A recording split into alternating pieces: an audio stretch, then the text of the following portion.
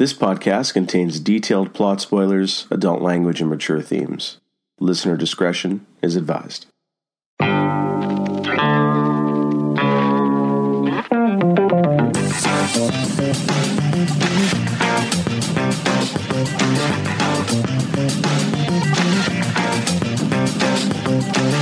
Welcome to a podcast of Rare Antiquities, episode 14. Today we will talk about the Coen Brothers cult comedy film, Raising Arizona, starring Nicolas Cage and Holly Hunter. My name is Harry, and I'll be your host for today's show. And I am Geoff. I will be your co-host. So Geoff, this is the first Nicolas Cage movie we're doing for the podcast, and if we're lucky, it won't be the last, but this is also, we're doing a Coen Brothers movie. I know you really like the Coen Brothers, and you've mentioned you hadn't seen this one before, so that surprises me. Since we always reminisce about the topical movie in question at the start of each podcast, do you have any memories about the existence of Raising Arizona? Or maybe if you don't, or if you don't have much information there, how about you let us know your thoughts on the Coen Brothers and what you find so interesting about their work? I don't have a lot of memory of the film. I was aware of its existence. I had an idea of the general plot. I don't know that I was aware that this was a Coen Brothers movie, for a long time. It never really crossed my radar. It sounded kind of goofy. You just listen to the synopsis. It sounded kind of goofy. So never really captured my interest. As far as the Coen Brothers go, yeah, I don't love all of their movies, but there are a few of their films that I really, really do enjoy. They really like to tell the crime story, right? So that, often their stories deal with criminals or some type of investigations. Often their protagonists are half-baked idiots, not always, but often. So they take some tropes and they play with them. They do different things with them. They're not the most conventional filmmakers, so which I appreciate. Their humor is always very layered. It's very intelligent humor without being snobby. So, those are some of the things that I really dig about them. And they're very good writers as well. Their, dialogue's always spot on. So I haven't seen all of their movies, but I've seen most of them now. And it's nice to kind of go back and experience one of these for the first time. It's good to know. Yeah, for me, I'm not really too much of a Coen Brothers fan. I agree. I think their writing is fairly strong, but I think in terms of the finished product of a movie, I find a lot of their work slightly overrated. I seem to mostly get what topic or even maybe lack of topic they're trying to, point at or make fun of, or what commentary they're trying to make.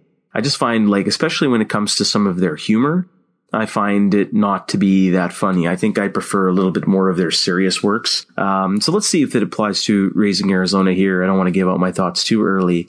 See if Raising Arizona is different. And I'm curious to see how this movie stacks up for you in terms of the standard of Coen Brothers for you. I did watch this movie a very long time ago when I was young, and I don't have a lot of memories about it, aside from the fact that Nicolas Cage had a baby. I seem to recall he was kind of a hipster doofus kind of guy, but that was back in the 80s. And I really recall my cousin, older cousin, really raved about this film. And so I have some vague recollection that I liked this movie when I was young, so I was interested in watching it again since it had been so long. But before we get into the movie, I do want to briefly touch upon the Cage. Nick Cage. The Cage, yes. Yeah. So the question, what are your thoughts on the Cage? Overall? Overall, just, say what's on the top of your head there.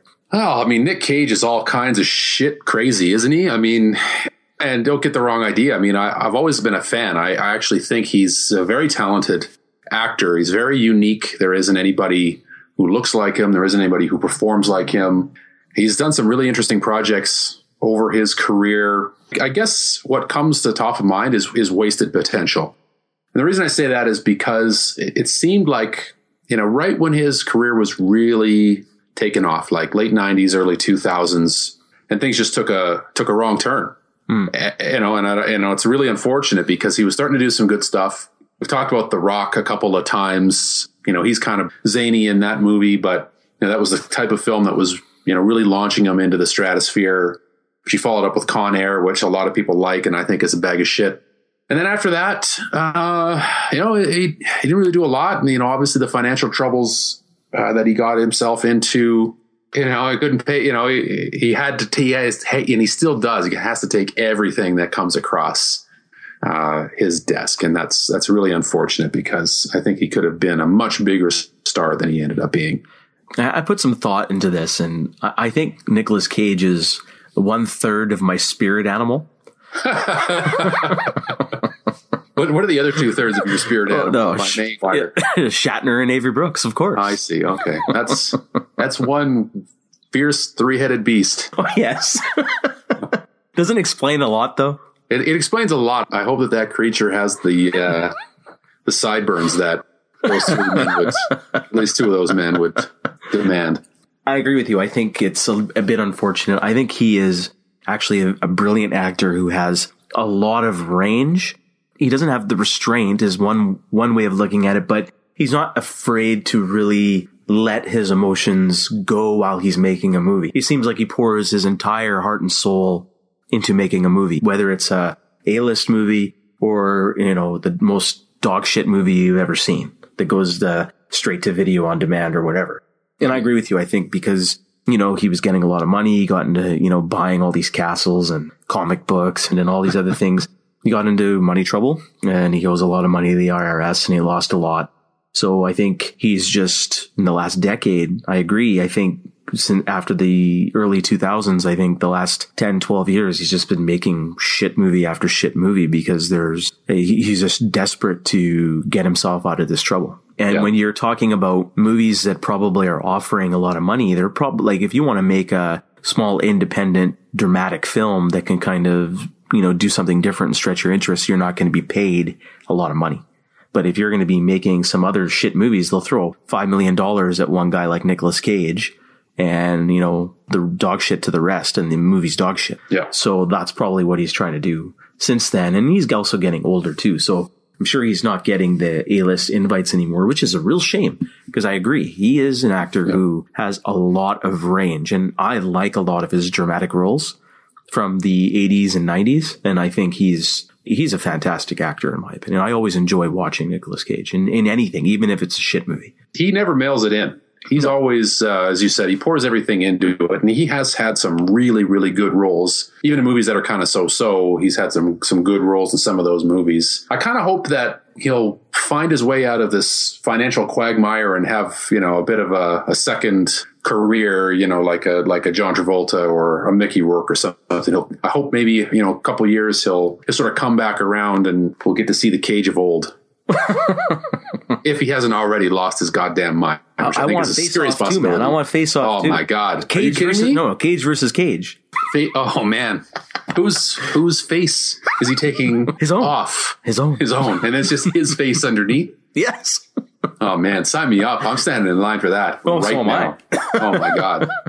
That was great. All right. Do you have any other early thoughts before we dive into this, or should I go right into the plot summary? Let's unleash the beast. All right. Welcome to the Rock. Nowhere, Arizona. Here we meet Hy McDonough, played by Nicolas Cage, a convenience store robber who seems to be a fan of the Bill Murray comedy Groundhog Day, as we are shown him continually getting arrested and released from jail from numerous robberies, always promising to reform. Well, actually, he promises not to reform, but that doesn't matter to the parole board in Nowhere, Arizona, nor does it matter to Petty Officer Edwina, also referred to as Ed, played by Holly Hunter. You see, Ed's fiancée dumped her, probably because his name was Ed too, so when Hy realizes she's free, Hy expresses his true feelings to her in the South Passage. Ed promises to wait for Hy's eventual release from what must be Sideshow Bob's rotating door prison entrance. When Hy does get released, they get married and move into their desert mobile home, and Hy surprisingly gets a real job at a machine shop. They want to start a family, but after trying for a bit, Ed realizes she cannot have children as she is infertile, and they cannot adopt a child because of Hy's dubious past as a criminal. Things seem to be doomed for the star-crossed lovers. But wait, Apu Nahasa Pita... a locally famous furniture store owner, Nathan, Arizona, and his wife announced they have quintuplets. For those that need further explanation, that means 5 babies. So Hy, being an expert at stealing and obviously not getting caught, decides with Ed that they should kidnap 1 baby, because 4 will be enough for the real parents. After what seems to be a Maggie Simpson Beast storyline from a recent Simpsons episode, Hy eventually is able to kidnap a newborn, the one named Nathan Jr.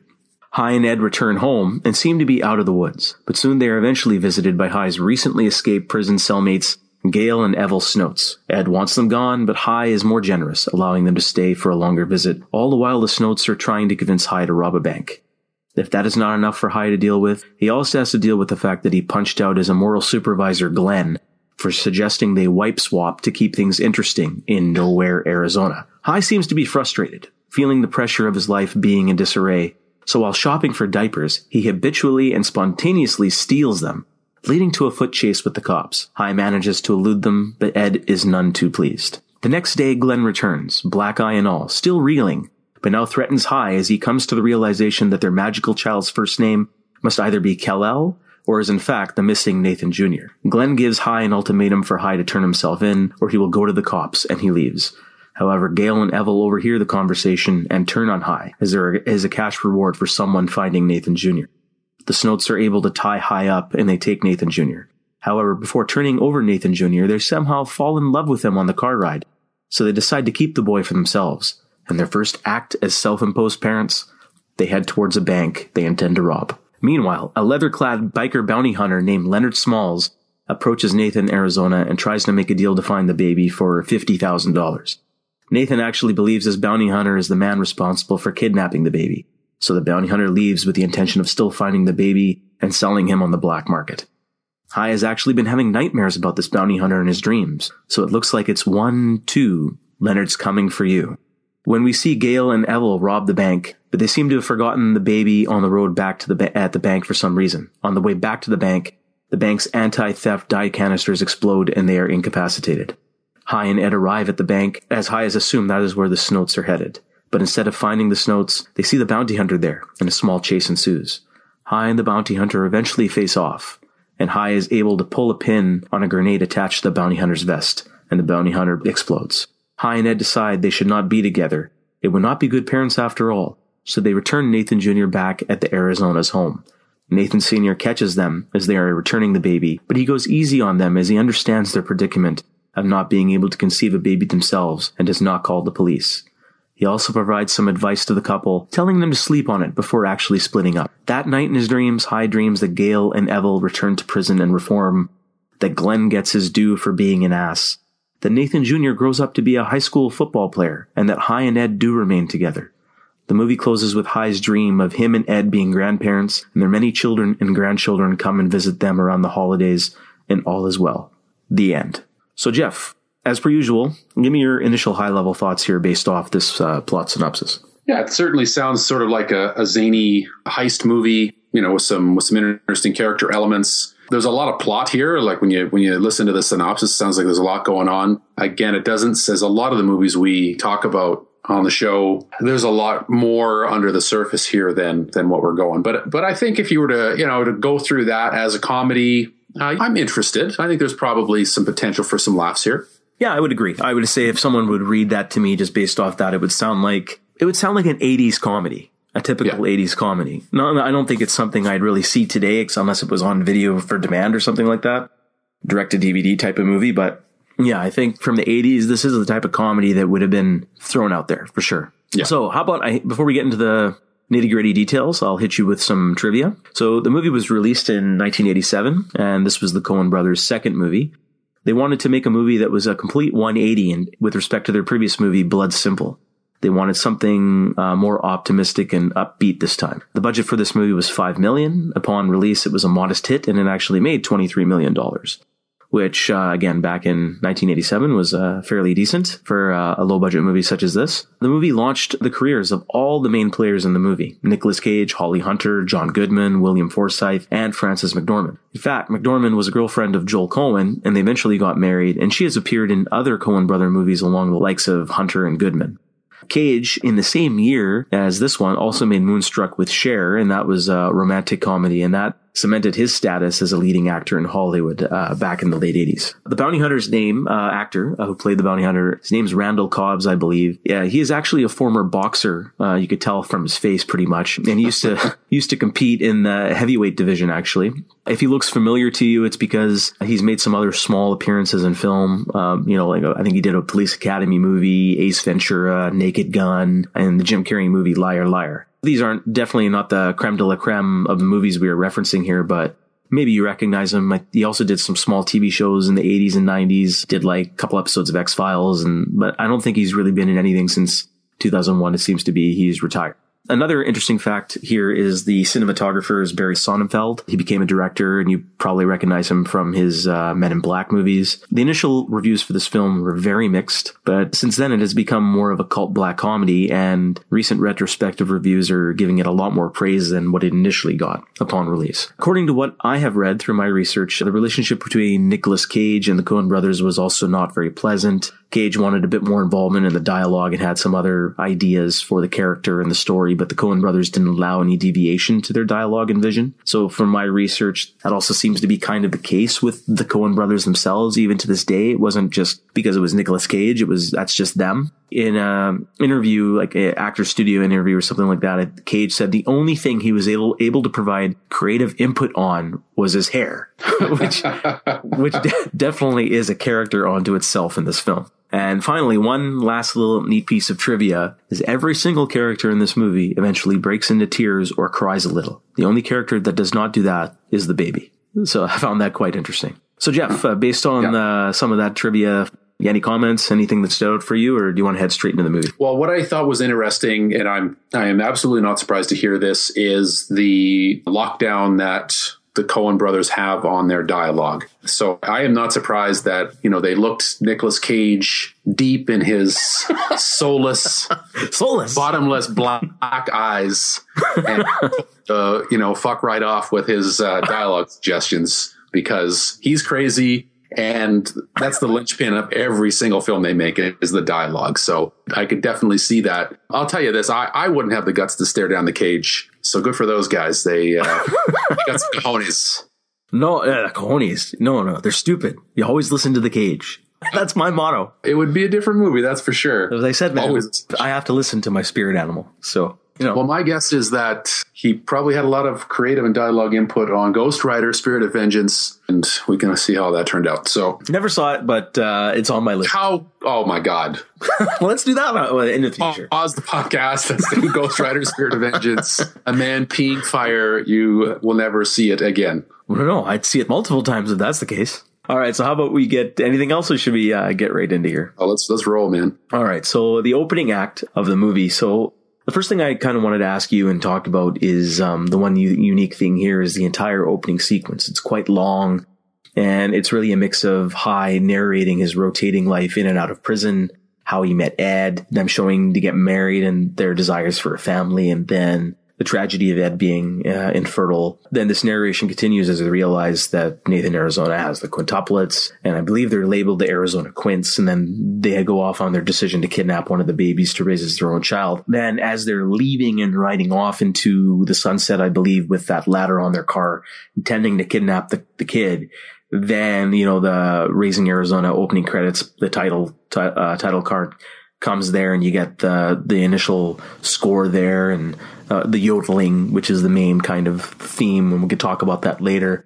But what did you think about this whole introduction and the narration with High here? Did you like it? What are your thoughts here? Yeah, this was one of my favorite parts of the whole movie, in fact, was the opening. I think it's 12 or 13 minutes before the title card even comes up. As you said, sort of the Groundhog Day quality of this revolving door, convict here. I mean, he just does not have any other way to live his life. And yet he's so, I don't know what the right term is, docile even. I mean, his guns aren't loaded, which we find out. He doesn't want to hurt anybody. And yet, like, this life of crime is all that he's good for. And what I thought was a really neat point there, and it doesn't really have too much bearing on the overall story or the plot, but I thought it was an interesting commentary on the American justice system, is, every time he's sitting before the parole board and he's just telling them what they want to hear. And it's like, kind of like they know it and he knows it, but they let him out anyway, right? So, there's this question on the justice system, the prison system. Is this incarceration for revenge, or is it incarceration for rehabilitation? Like they just don't get it. Like the parole board, they sit there, they don't get it at all. They keep letting the guy out. They hear what they want to hear. And it's Colonel Sanders who's on the parole board there, and he goes, okay then. Yeah, like exactly. You'll be arrested if you do this again. He goes, I understand. Okay then, you're good to go. Yeah, I think it's a commentary. I don't know if it's a commentary on the American legal system partially, but it might also be commentary. I know Arizona's not really, is it classified as a Midwestern state, even though it's not really I guess Southwestern, I think. Southwestern. So I don't know, those mid states, maybe it's a commentary of the kind of people there, or maybe they rely on these prisoners for jobs. Like, it's, as part of their economy, you got a police, law enforcement, judges, lawyers, parole board people here, security guards, all these kind of things they rely on. There's nothing else in these states that produce a lot of stuff for the economy, unless, certain places, have wheat and corn and shit like that. But I mean, some of these places in the middle of the desert, what do they fucking produce? Dick all. So what's their economy? That's the way I was kind of looking at it. It's kind of like they're poking fun that they have to let these people go and commit more crimes so they can have people maintain jobs in the way of life. That's just the way of life for them. So yeah, that's a really interesting perspective. I never thought of that, but that totally makes sense. Yeah, there's nothing else. They're in the desert, and like many Coen Brothers movies, takes place in sort of in the middle of nowhere, some backwater place, and that's all that going on there. You got the blue meth, or Heisenberg blue, or we're gonna be doing this. So what's your? Would you put the cage on some blue meth and get yourself a bag of popcorn? Yes, that would be something else. I do want to mention the voiceover provided by Nicolas Cage, which again is another, Coen Brothers technique that's used in many of their films there. His accent's a little weird at first, but it really starts to grow on me. I think he does a really good job with this voiceover. Voiceovers are really, really tough to pull off, and I don't think people really realize how tough they are. I mean, the actor doesn't have any other opportunity to emote, right? It's just the voice. So he's got to make sure he's telling the story just through the voice. Obviously, the dialogue has to be top notch, which I'd say it is. But I thought you did a really good job with this here. You really got a sense of his character and just how it's almost a helplessness to me. Like he's caught in this cycle, as we've talked about. I think he really captured the hopelessness of this cycle that, eventually they do try to break. But I think that was a great introduction to the character. Yeah. And again, maybe it's he's a product of his surroundings, right? Because there's nothing else there. Maybe that's a point of American society. And we'll get to that at the end there, the product of his surroundings, because I think the end kind of maybe indicating that that's what the Coen brothers are going for, just in a theory of mine. I'll just give you some other thoughts here. I mean, the first note that I actually wrote down was the bird's nest on the top of Nicolas Cage's head, High's head. I love it. I love that hair. It's a character all on its own. Unfortunately, I guess birds have plucked it all out of his head after this movie's been done, and he's replaced it with a dead beaver, but that's another story. And I love the nickname Highs. We've talked about, you want to see Nick Cage on drugs. Well, I mean, Nick Cage is high. So I know it's H-I, but I thought it was always a little appropriate. And one thing I wanted to ask you is, what did you think of this scene as part of the narration when he declares his love for her just spontaneously? And they actually get engaged during his latest fingerprinting session. Yeah. I thought it was charming and unique. I mean, if real life couples can get engaged during sporting events in front of other spectators and strangers, why not someone while they're getting fingerprinted? But did that humor work for you, or did it not? Well, it kind of goes...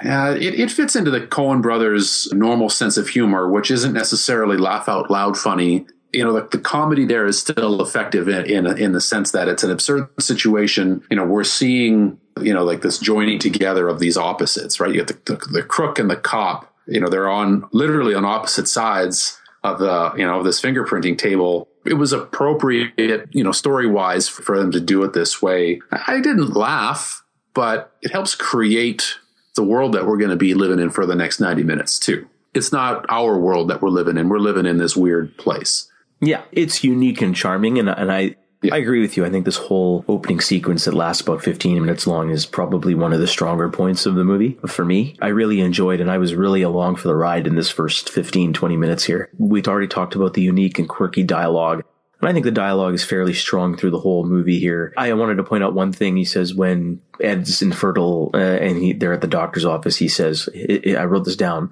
her insides are a rocky place where his seed can find no purchase. Yeah. So, it's funny because I think I read the Coen brothers were kind of influenced by a lot of Southern literature, William Faulkner tales, and even the Bible. I think they took a lot of that kind of reserved, hippie, redneck type of dialogue and converted it or perverted it into this movie. And it's quite unique. And I do enjoy some of the lines in this movie. And I think one of the reasons why this movie has generated a cult following is because of some of the unique lines in this movie. That's from what I gather reading on the internet. A lot of people like this movie because of the quotes you can take away from it. Mm-hmm. So just thought I'd get that out. I also wrote down, when the first thought I'd said is when they, on the TV, when the Arizonas had the quintuplets and they named them the Arizona Quints, first thing that popped in my mind was a redneck version, even more redneck version of Quint from Jaws. It's like, hoopah, the starboard, ain't ya watching it?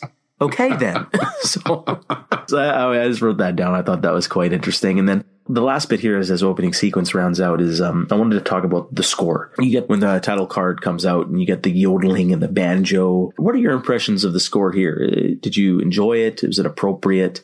I thought it was both appropriate and yes, I did enjoy it. It certainly fits with the movie. I mean, it evokes everything about the movie, and it's kind of a highbrow redneck type of music, which is what I wrote down for the dialogue. Everybody sort of speaks sophisticated redneck in this area, right? Yeah, yeah. No, I thought it was good, man. I thought it was a really good score. It totally fits. It does. It's also fun and quirky. Yeah. But yeah, I couldn't listen to this over and over again, but it fits in this movie. But the question I have is, when you use this kind of music and this choice of music, is it not a stereotype onto itself? Is the score prejudiced?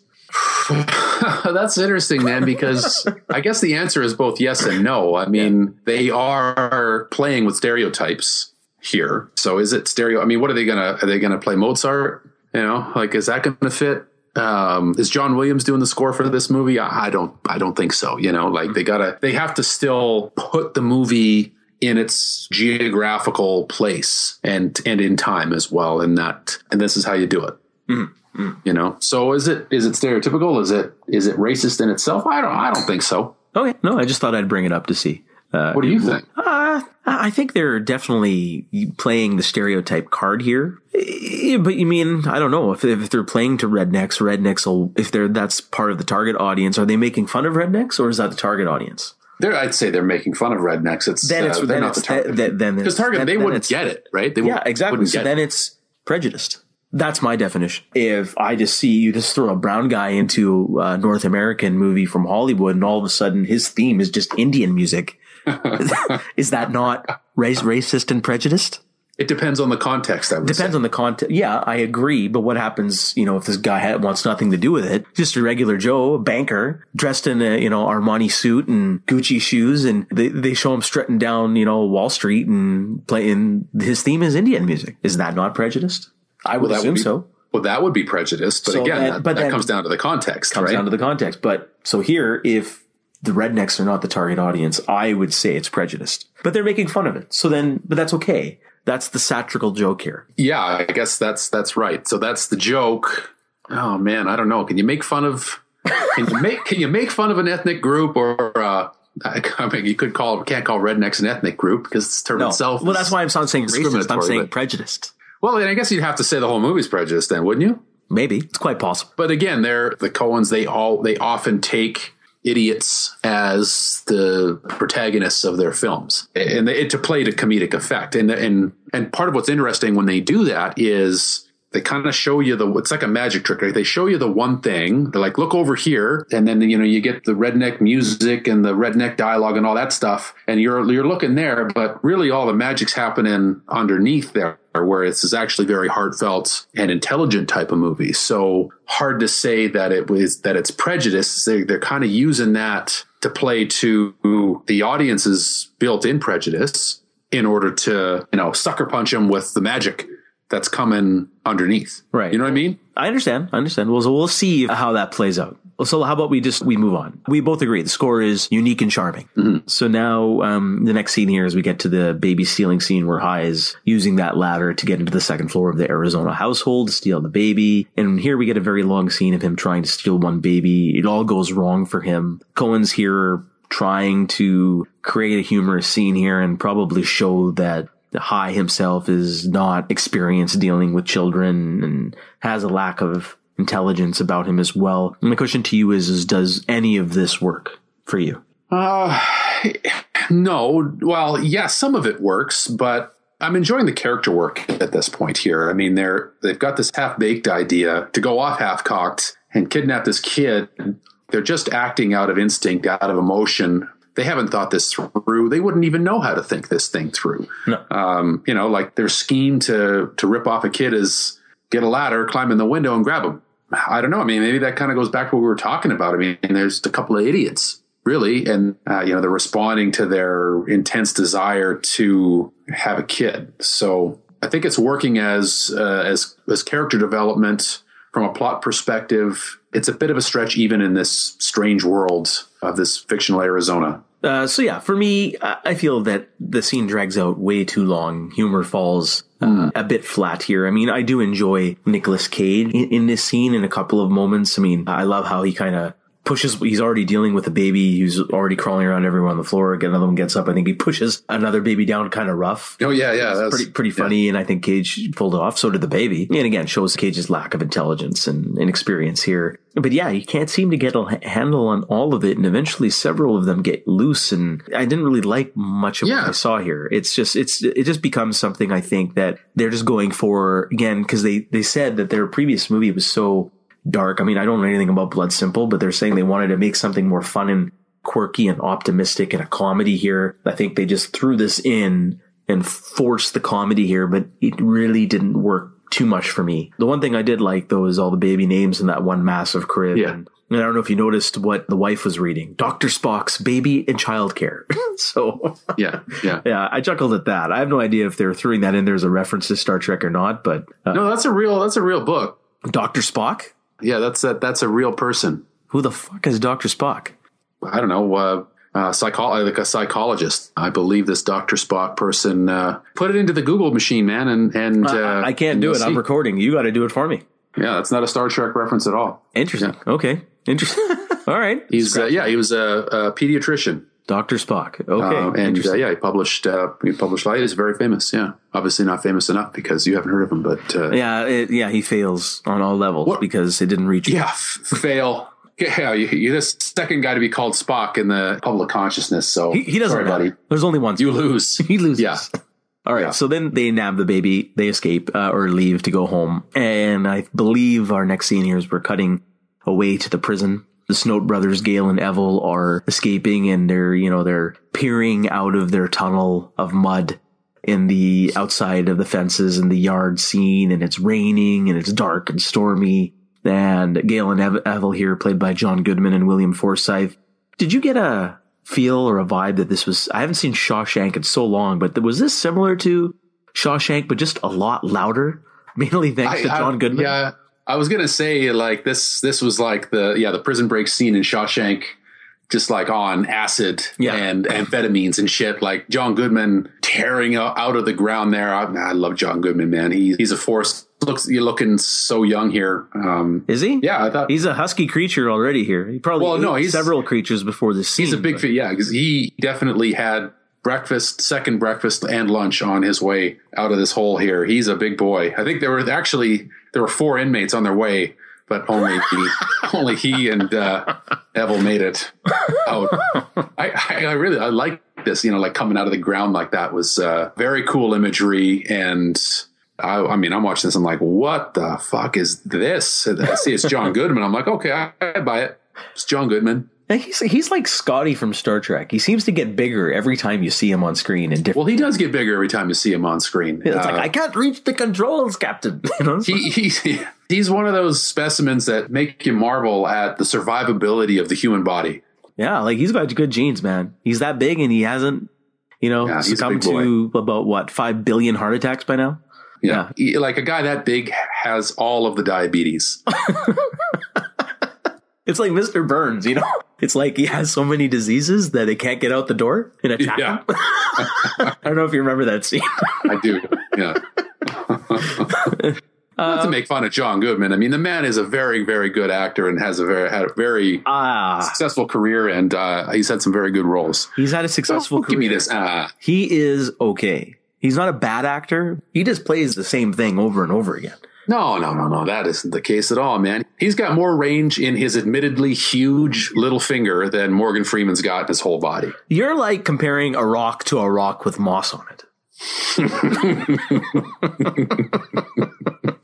No. We're going to have to do a detailed examination of John Goodman's career one of these days because I dispute you, sir. I haven't seen enough. Of what I've seen of John Goodman is he plays the same fucking thing every time. And a lot of actors do. So that's what I mean. He's not a rare antiquity actor. Let's put it that way. That's all I'll say. But let's move on. Let's not get into... Gotta have the last word, you son of a bitch. Yeah, I know. I'm driving this thing. So next time you can do it. William Forsythe. Let's talk about him. He is not a famous actor. Like, John Goodman's fairly famous, especially in comparison to William Forsythe. William Forsythe's more of a dirty character actor. This is, again, one of his earlier roles. What I found interesting is he doesn't act like anything that I've seen William Forsythe do since then. Yeah. He was very subdued, completely different. Yeah, they had the accent. He was talking and acting a lot differently. Is this a sign of good acting from William Forsythe? I think you'd have to say so. Yeah. I mean, I didn't really even recognize him when I watched it until I kind of looked it up and I'm like, oh yeah, that guy, I've seen him in everything. And he's a very prolific actor. Still working today. And, he's been in everything, but as you say, he's a, prolific character actor. But yeah, I think he shows some talent here because this is not what we're used to seeing from him. And he does a good job. I think so. Yeah, I think he does an okay job here too. So let's move on to the next scene here. This notes the brothers, they visit Hi and Evel. So we cut back to Hi and Ed's house, and this is their first night at home as a new family with their abducted child, and you get Hi showing Nathan Jr. all the luxuries of his mobile home. Well, there's a floor over there, there's a ceiling up here, or whatnot.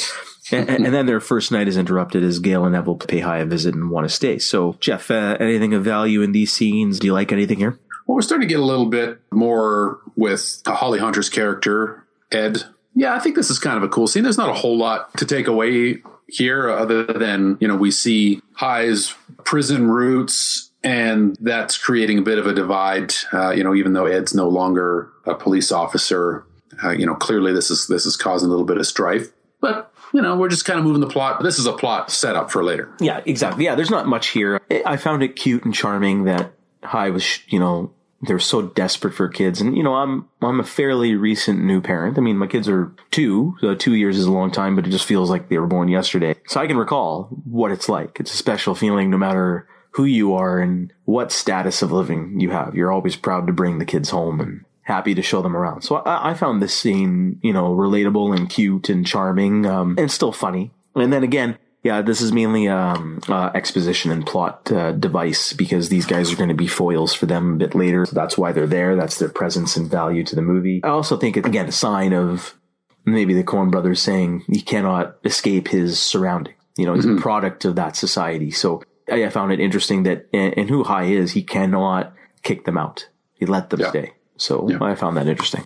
So let's move to Hi's dream that night. So that night we get our first glimpse about the apocalyptic biker from hell. It seems to be a cross between Mad Max's Harry, our cousin, and Gibson's Braveheart character. I forget what it was. What was the name of the Braveheart character? William Wallace. William Wallace, right. So what are your thoughts about Hi's dream, about the biker, and what does it signify to you? Is anything of significance here?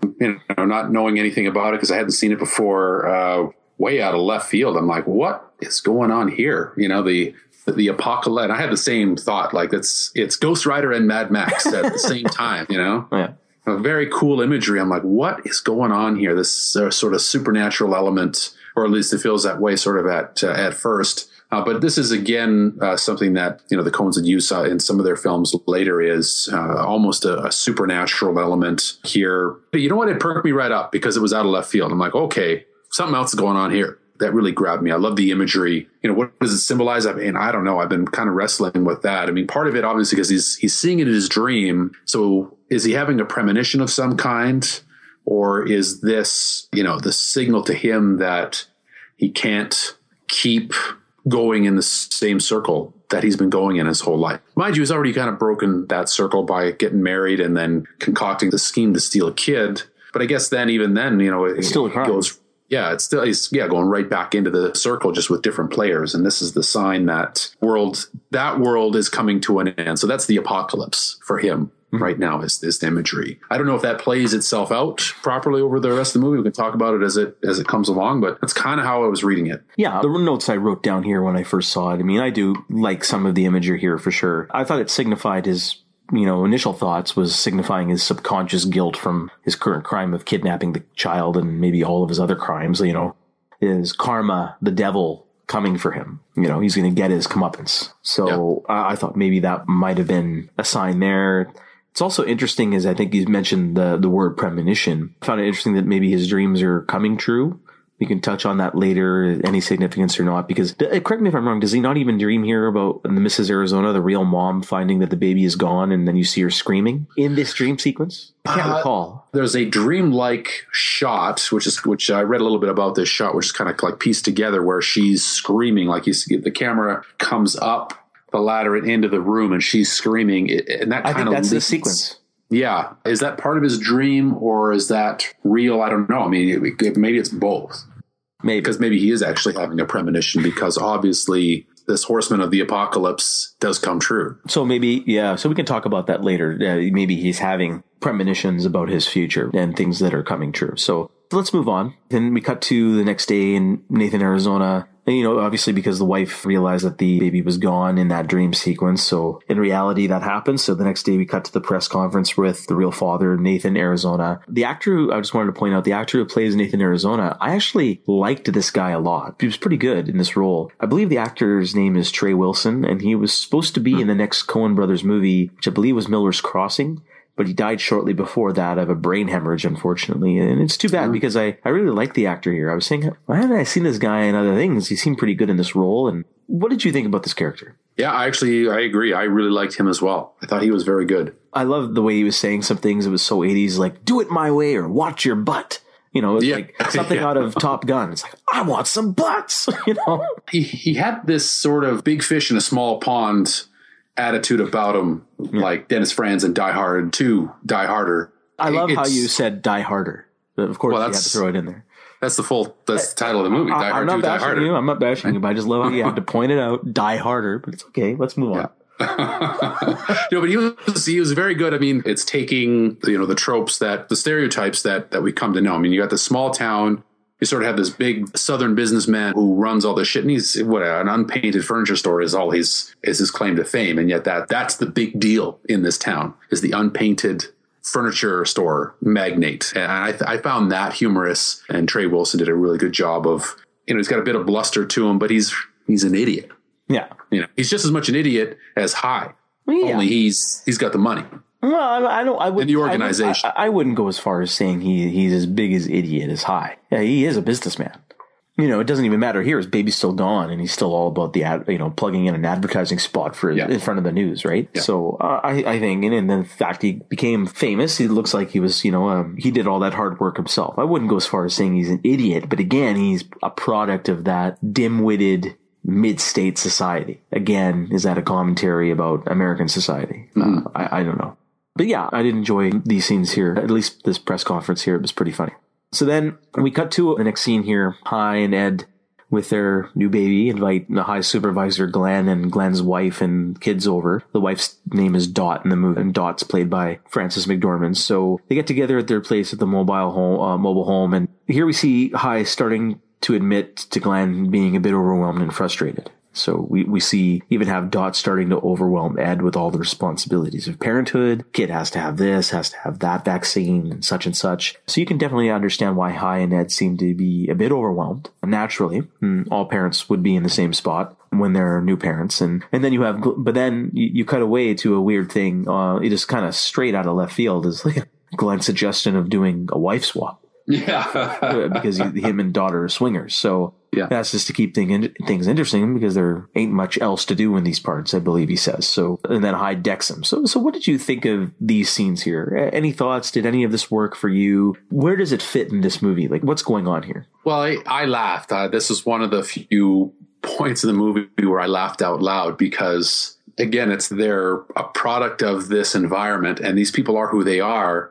But they're not swingers because they're sexually liberated or anything like that. They're fucking bored, Mm-hmm. And I found the humor there. And he, he's so appalled at this that he punches his lights out. And also they're so unappealing. Like, these are the swingers and they're just a couple of like sort of homely looking desert dwellers. And there's just nothing like cool or sexy about it at all. It's like, oh, gross. So I thought it was funny, and it helped, again, it helps kind of like build this world around him where there's just nothing going on. And it's sort of an oddball way of reinforcing the setting and throwing a joke and a couple of quirky characters at the same time. Mm-hmm. Yeah, for me, these scenes really, I kind of feel a little bit differently than you do. I don't really get much from these scenes. I feel it's just filler. I guess the one thing that's demonstrated here, as I mentioned, that Hi and Ed are overwhelmed and unprepared. But I'm not sure if this is just a simple plot device for them to reconsider having the kid later, or is it something else? I'm not sure. These scenes here kind of slowed down the film for me a bit too much. It wasn't really that funny or interesting. I mean, I get where you kind of laugh at the fact that they're swingers because they're bored, but I don't think that's enough for me to justify these scenes. I don't like Glenn as a character. I mean, you're not meant to like him, but I just find that him and Dot and his later involvement in the film, which we'll get to, wasn't really needed in my opinion. But let's move on. I believe that evening they need to go. Hi and Ed are still a bit overwhelmed, and Ed tells Hi to stop at a convenience store to pick up some diapers. All of a sudden, Hi makes a decision to pull some pantyhose over his head and steal the diapers instead of paying for it. And then the acne-cladded cashier then triggers a silent alarm, and Ed sees what's happening from the outside and gets furious and drives away without Hi. And then we get a foot chase between Hi and the police, and you get the score perking up again with the yodeling and the banjos, and the police are shooting at him, and he manages somehow to keep going without getting shot, ducking in and out of the houses in the neighborhood. And we even get a strange dog stampede somehow. It's kind of like Rocky 2, only with dogs instead of children. So they just join in for the fun. So what did you make of this whole thing here, Geoff? Did you like these scenes here? Yeah, actually, for the most part, I did. I mean, I did think it was funny that he can't even buy the diapers. He has to steal them. Like, that was the impression. Like, he walked in there. There was no question in his mind that he was going to steal these diapers and the money in the till, because. But why? So that's my question. Why? Because that's who he is. That's what he does. It's the same as me, like, buying gas at the gas station. Is just do it. Okay, but that's how he played it. But I have to make the logical assumption that when he got married to Ed, there was a period of time while they were trying to get pregnant. He had a legitimate job at a machine shop. He was getting a paycheck. Things were hunky-dory, and they were paying for everything normally. He was living a clean life. So why here all of a sudden does he decide to spontaneously steal these diapers? He wasn't stealing them before. I've got to make that assumption. That's the logical conclusion that or interpretation that one would have here previously, since he got engaged and married. He was clean until this point. So why did he do it here? I guess there's two possibilities here. Either one, he has been stealing, we just haven't seen it. I don't buy that. Or two, he's overwhelmed. Like, everything's just blowing him away. The kid, Ed's kind of going over the top on him. He's got his buddy's busted out of prison. They just beat this guy up for suggesting a wife swap. And he's like, fuck this. I'm going back to my roots here. And I'm going with what I know. Yeah. And that's so that would be the other explanation. And that's where that's probably the right explanation, but I love how he plays it. Like, he's nonchalant about this. He's just, he's going to steal the diapers. But that's the brilliance of Cage. The Cage, I should say. The Cage. The Cage. Yeah, it's not Cage. It's the Cage. Cage. Yeah. Nicholas T. Cage. Nicholas the Cage.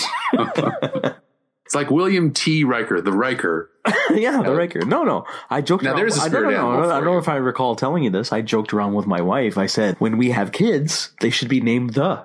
Because then they can call themselves anything they want. The Flash. The Cage.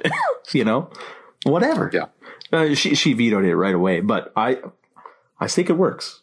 You have girls, though. I don't know that it quite works. I'll ask them when they're 18. There's too much trouble there, I think. I think you're asking for too much trouble there. I can't imagine how your wife shot that down there.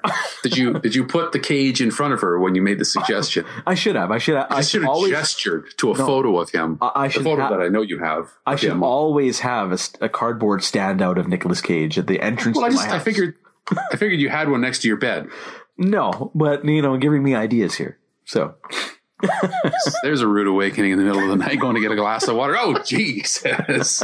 So anyways, anything else you want to say here? I do think it. I mean, it was the pantyhose is it's funny. Like he makes it funny as well. Again, going back to Cage, equal parts, hilarity, like unaware humor where, he doesn't think it's funny. The characters think it's funny, but it's obviously played for laughs. The nonchalantness of the robbery here, and the chase scene for some reason evoked the epic chase scene in True Detective season 1, where they're just going through all the households and stuff. Oh, I thought you were going to say The Rock. The Rock.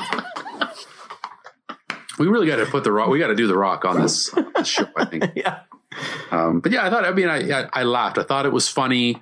The cops are played for dupes as well, and I kind of like how it finishes, where it's like, okay, he's just giving her directions after that, like just left up here, and they're like yelling, screaming at each other. Yeah, okay, take her right up here, and then leans out, grabs the diapers like a boss. I thought this was, I thought it was funny action scene here. It doesn't do a whole lot to move the plot along, but one of my favorite parts. Yeah, I mean, I understand why they threw it in here. You needed something to perk the audience up a little bit and get the energy going, because there's not a lot of high energy. But even though I wouldn't say this chase is a high energy chase, it was just something to perk the audience up. So I understand why they did it here. I like Nicolas Cage himself in these scenes. He does look somewhat at home with the pantyhose over his head, holding a package of Huggies in one arm and a gun in the other. So I like that. I like that image.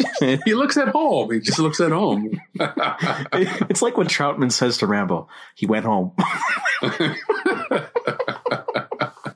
or no, whatever. I wanted to make mention of some of the cinematography here, some of the camera work. I think there's some where the credit goes to Barry Sonnenfeld instead of the Coens here, with that point of view shot from the dogs, that lower point of view as they're chasing high through the houses. But I found the humor here, if they're trying to go for humor, it wasn't that great. We can make jokes about Nicolas Cage, and that's where I kind of enjoyed it a bit more. It was more the Cage himself. I mean, I guess there's the satirical comedy about the police just shooting at him, even though he just stole some diapers. So shoot first, no matter what the crime. Commentary on America's society and obsession with guns and violence, and maybe the mid or southwestern states or mid states. I'm not sure if there is a commentary here or not. Is it also a commentary or joke about how family life can get you bogged down and just gets you into trouble? So I'm not sure here.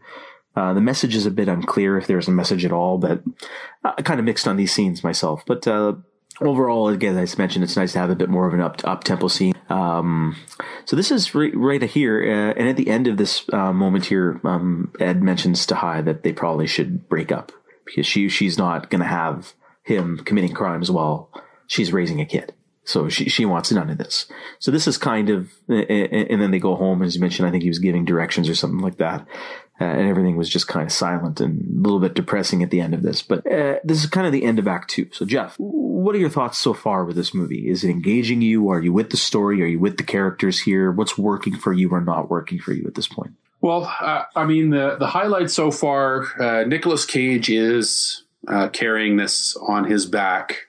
He is delivering the Coens dialogue with a lot of style. He's got some balls here. He's selling the dialogue. I mean, the Coens can be very intricate with their dialogue, and it takes the right people to carry it. So I think he's doing a good job.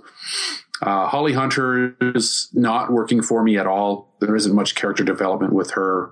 There's no chemistry, unfortunately, between Nicolas Cage and Holly Hunter, in my opinion. So that's a big drag on the movie here, because the whole premise is these two opposites have attracted each other, across this chasm of Law and Order.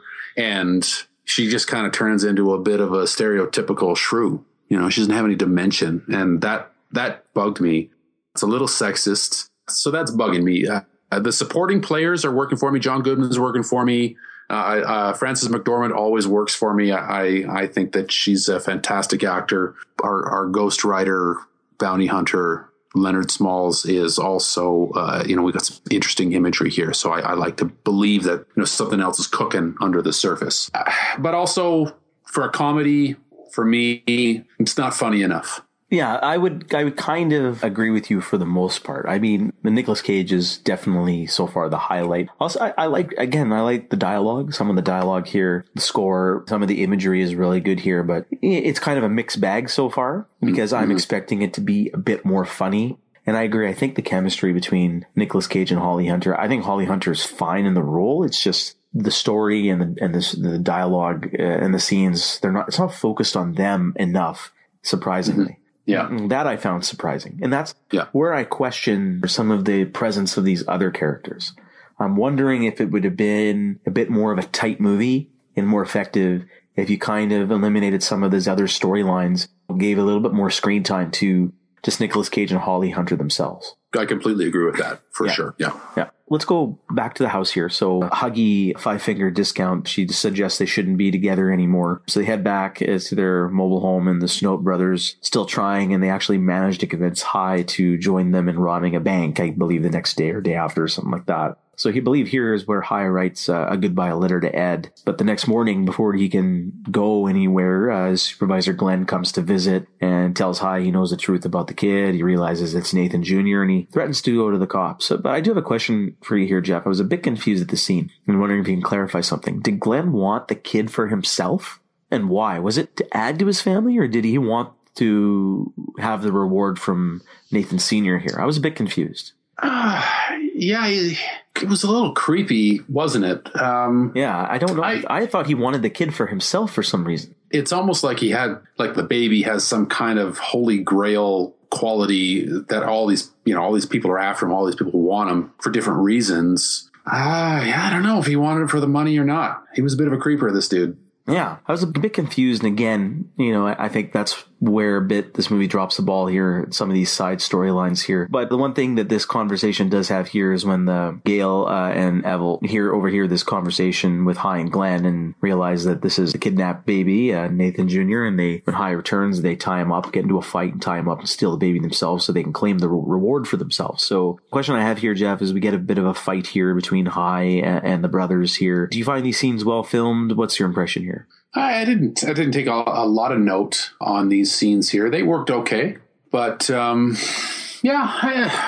like at this point in the third act, I mean, we're getting some more action, and it just doesn't feel like it's that kind of a movie, or it hasn't been that kind of a movie to this point. Yeah, and then all of a sudden they're throwing this stuff in here. So I find the tone here a bit uneven. It's a shift in tone. So that hurts. Yeah. It hurts. But the one thing I did like about this sequence is Nicolas Cage and his facial expressions as he's fighting and getting beaten up, and his hair is on like different angles and staying up straight. And then, he goes to the one side and the hair goes somewhere else, and goes the other side, the hair goes somewhere else. So it's like an animal onto itself. Maybe it was an animal. I'm not sure. Well, it probably was an animal, because you know how method Nick Cage is. He's like, we're putting a real beast on my head here. It's also a little too slapstick. Yeah, I was just going to say that. Yeah, it's a bit too silly and slapstick here. And that doesn't really fit with that. That slapstick is not in the Coen's wheelhouse, I don't think. Yeah, so I'm wondering maybe if this is something of inexperience. It's their second movie, and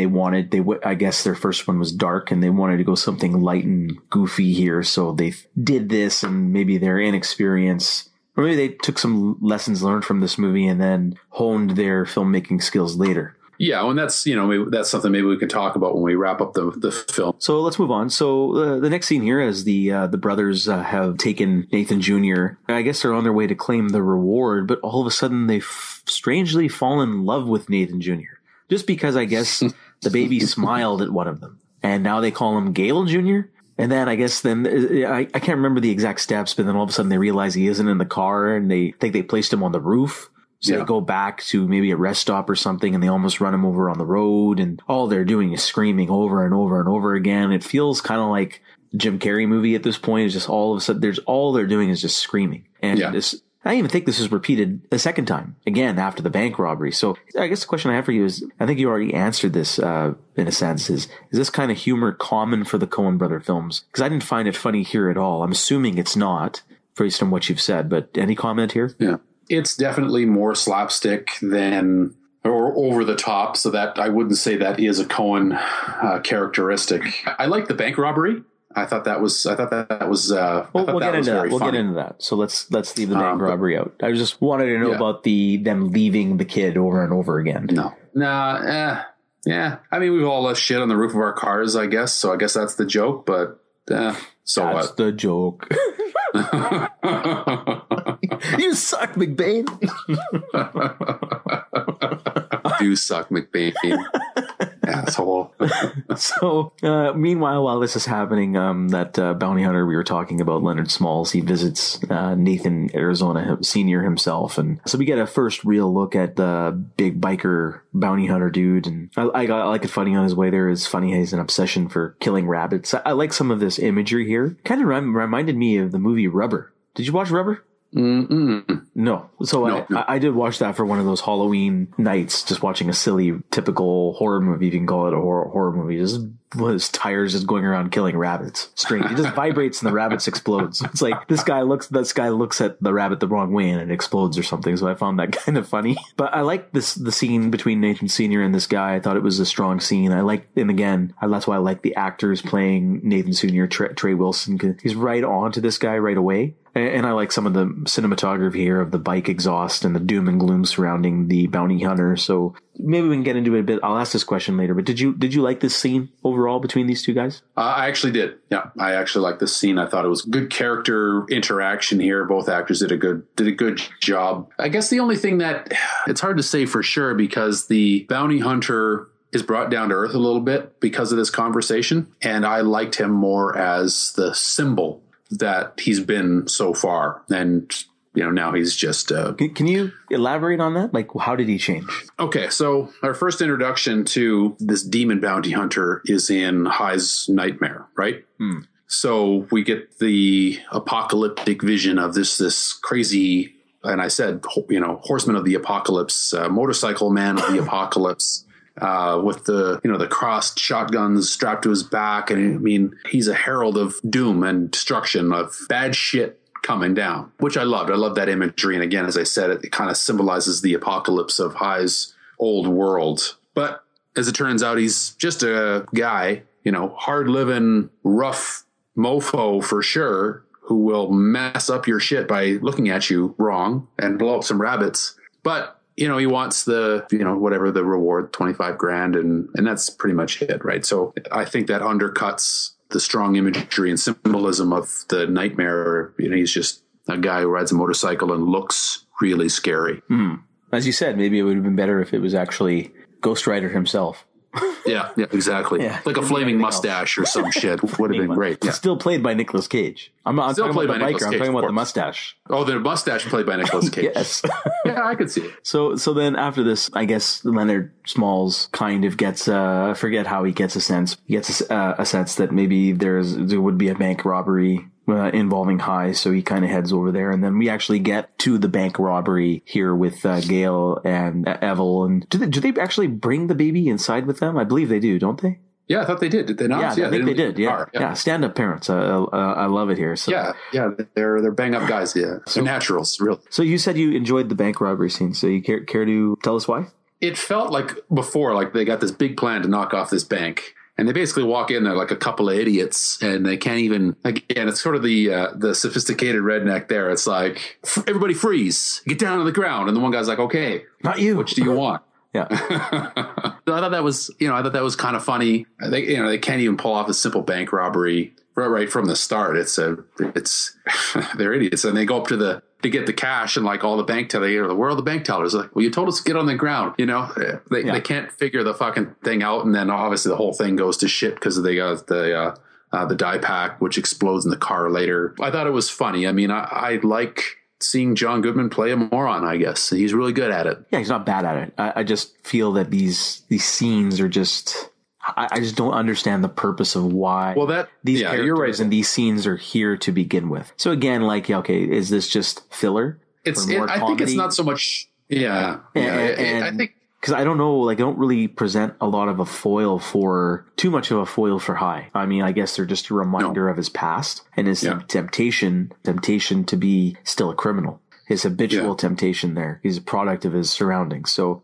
Yeah, I'm not really a fan of the bank robbery here. I get that they're a bunch of morons and rednecks and don't know what's going on. So, Yeah, they don't pay enough attention, and the cashier throws in the anti-theft die, and then explode as they leave, and they forget the kid again. They start screaming, and then the die explodes, and they crash their car, and then they're pretty much written out of the movie at that point. Yeah. And then we get to the showdown between Hi, Ed, and the bounty hunter, because Hi knows that they're probably heading to the bank, so they head there. The bounty hunter's there, and then you get this showdown. Let me know what your thoughts here about the fight between Hi and the bounty hunter and that little chase. Well, I think we're getting kind of what's emblematic of the problems with the third act here is we're getting these weird action scenes with the bank robbery and which again doesn't really have much purpose in advancing the plot. It's just, it's played for some gags. We're losing the character-driven events of earlier in the film. Now it's the plot-driven events. I thought it was kind of cool how Nicolas Cage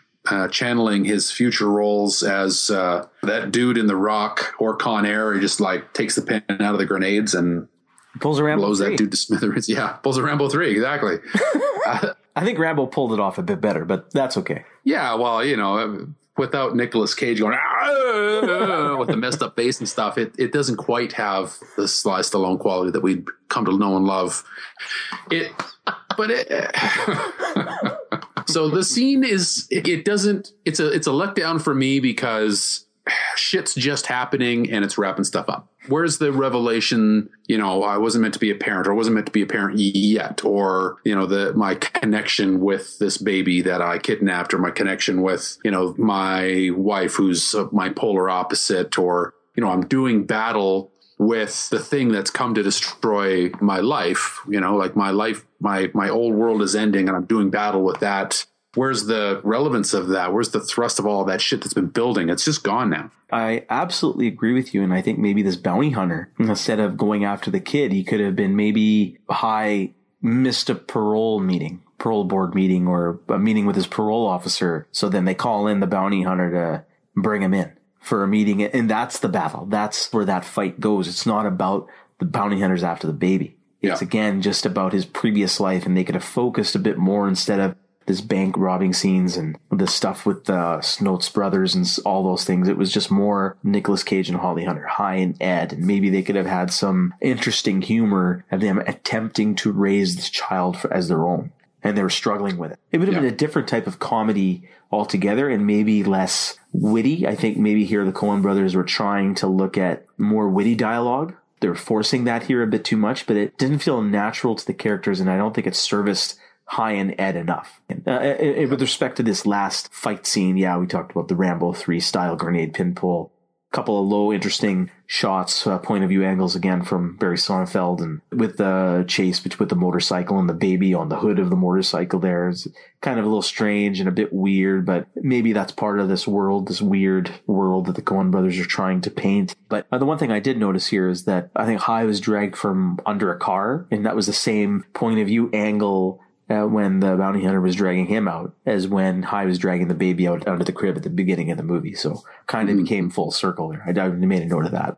Let's move on. So then they return the baby they realize that, they're not well-suited parents. This isn't for them. Probably going to split up. So they take the baby, Nathan Jr., back. Same way they break in the second floor window through the ladder. And as they're saying goodbye to the baby, when they put him back in the crib, Nathan Sr. catches them and then doesn't call the police. They explain that they just wanted to have a kid and they couldn't have a kid naturally and all that stuff, or can't adopt. So he understood. And then they were mentioning that they're going to break up, and he tells them to sleep on it before breaking up. Is this good advice or commentary on the type of social behavior in nowhere, Arizona? What was that here? And then talk about Hi's dream ending and stuff like that. So what are your comments here? I didn't get the feeling that, why did they take the kid back? Was it because they realized what they did was wrong? Or is it because they could see that they weren't ready to be parents? Which both. Was it? I don't, I think it's both. I didn't get either. Though. You know what I mean? But I think I think the events of the movie, especially with the bounty hunter chasing them and the kid constantly being kidnapped out of their hands and other people chasing him, they can't escape that. It's not their kid. In addition, they realize they cannot be together. They're thinking of splitting up. So that's why they're returning it. There's two reasons here. They're not ready. Yeah. But then that's why they said sleep on it. So then he has his dream sequence. So then what do you think of that? Well, that kind of brings the the dream sequence full circle. So the first dream sequence where we have the demon bounty hunter, where his old world is destroyed. And now we're coming around to what rises out of the ashes of the destruction of his old world, which is, presumably the dream, the family that, 2-3 generations worth of family sitting around the Thanksgiving table, which is great. It's just, so what? But, for me at that point, I didn't feel like they actually wanted that life badly enough for that dream sequence to have any relevance to me. I mean, maybe there's a certain element of, that's the future. That's when we are ready. It will happen for us, I suppose, is what he's seeing there. So, not to be impulsive and just take it from now, but be patient and live life. I suppose you could interpret some of that in that dream sequence. So, it's a kind of a heartwarming way to sort of wrap everything up and let you know everything's going to be okay. But yeah, I don't know, it just didn't really work for me. Didn't work for you. Okay. No, for me, I like the ending. It did work for me. Again, as you said, it's heartwarming to see that. Yeah, as I mentioned, I think the Coens, they were looking for something a bit more optimistic. So you mentioned that we talked about his dreams, maybe he's having premonitions of something coming true. His subconscious telling him something is coming. And then, as you said, have patience, work at it. That's why he said sleep on it, be together, try and work on it a bit more. And then we talk about his final sentence in the movie when he wakes up from his dream and he says, hey, maybe his current surroundings are not a good place for being good people or raising a family. And then he goes, maybe Utah. So I found that funny. That was a funny line. And I also think that, again, going back to his in and out of revolving door prison life, he's a byproduct of that poor Midwest or Southwest, however you want to classify it. Nowhere, dumb little place, hick town, neighborhood. There's nothing there. There's nothing to do. He has no education, nothing else to offer. And he's just sucked into this life, and he's a byproduct of the society and the surroundings around him. So maybe then he says, maybe things will change if I move. So I found that kind of a funny, interesting way. And maybe is that a lesson in life? Something's not working for you here. Don't give up. Pick yourself up. Go somewhere else. Try again. Try harder. Maybe is that the optimistic message that the Coen brothers are trying to convey here? That's kind of how I'm interpreting it here. Coen brothers are, in my research here, that apparently they're very, very hesitant, and they do not like to give out any hints of what the commentary and the messages they're trying to convey in their movies. It's really up to the audiences here. Is there a message here? That's kind of what I got from it. I think that, we've talked about it, where all these people, like, they are who they are and they're stuck in this cycle, whether it's, the most obvious one obviously is High and the revolving door prison, and it's going through the same thing. Same with Ed, she's doing the same thing where she's processing these crooks who keep coming in and in and in, and she's doing the same thing. Really, everybody's stuck in the same path. They're on rails, and the rails run in a circle. But they are, these people are who they are. They can't escape it. And that's the whole movie. And the optimistic ending is, symbolically changing location. It's not so much about changing physical, geographic location in the real world. It's more like changing the location of your mindset, your psyche, your chi, whatever you want to call it, to get off of those rails and to get to somewhere, and having the patience to ride that new path. Because what you want is at the end of that, not in the old ways. So I think that's all there. Maybe this is a commentary about family life in America, or the state of society in modern times. Divorce rates are very high. It's very easy. And I find, hard to say and hard to comment. It depends on the situation, but I would just put a simple guess out there that people maybe break up a bit too easy because it's a little simple to do. It's so easy to do now. Instead of working to resolve the problems the hard way, people take the easy way out, split up, or get divorced. Maybe they're commenting about something like that here as well. I think you're absolutely right, man. I totally agree. And that's sort of epitomized by that line, where he says, sleep on it before you decide to do anything. It's, have the patience and, work on it. Don't do anything rash. Because that's all they did the whole movie, was they did something rash. That's his whole life, is just reacting. Hopefully learn to not just react, but to think, to contemplate, and then act proactively, right? That's part of when I said at the start, with a lot of Coen Brothers films is, they're like the magicians, like, look over here at all this, funny, zany stuff that's going on. And then they come underneath with this kind of thing, whether it's the heartwarming message that we get here, the optimistic message, or, some of the other shit that goes down in their other movies. That's one of the strengths of the film, is it is trying to get you a little bit deeper. There's more here than just some of the zaniness that kind of broke the third act for us. I think that is one of the things that does work for me, is you could kind of feel that optimism. But I kind of wanted another laugh. Well, yeah, I can understand. So then why don't we get into our final thoughts here, Geoff? So overall, what is your thoughts of Raising Arizona? Does it meet your standards of the other Coen brother movies that you enjoy? Where does this rank maybe in terms of the ones that you've seen? And how do you view this movie overall? Is it a recommendation for you? Is it a rare antiquity? What are its strengths and weaknesses? And be careful, the Cage may be listening. The Cage may be listening. We'll come to the Cage last, I think. If we take a look at this as a Coen Brothers film, I think we can see some of the inexperience with new filmmakers here, as being their second film. It definitely has some of those lower budget, inexperienced filmmaker type of qualities to it. It feels a little bit thrown together, and from a plot perspective, it's not that tight. Their later movies, when it comes to plot, a lot of their movies are very, very tight when it comes to plot and character. And this is a little loose, but it's kind of cool to see. I mean, does it fit the standards of my favorite Coen films? No, not even close. But it is cool to see the seeds of some of those things that they will do later in some of their really excellent films. We can talk about the performances a little bit.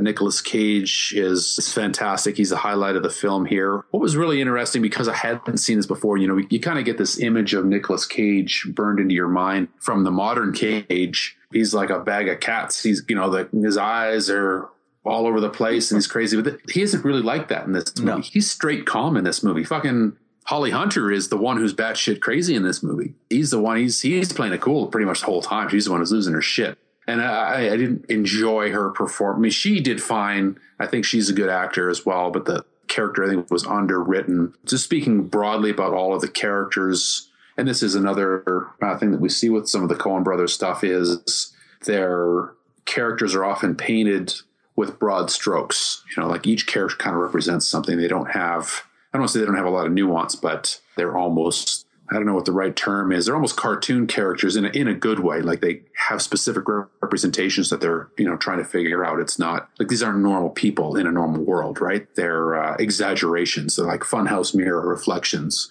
which is a good thing. I think that's a strength here. Overall, is this a recommendation for me? Are we talking about Rare Antiquities at this point? We split it. Is it just a recommend? Can modern audiences get into this? And then is it also a rare antiquity? Okay.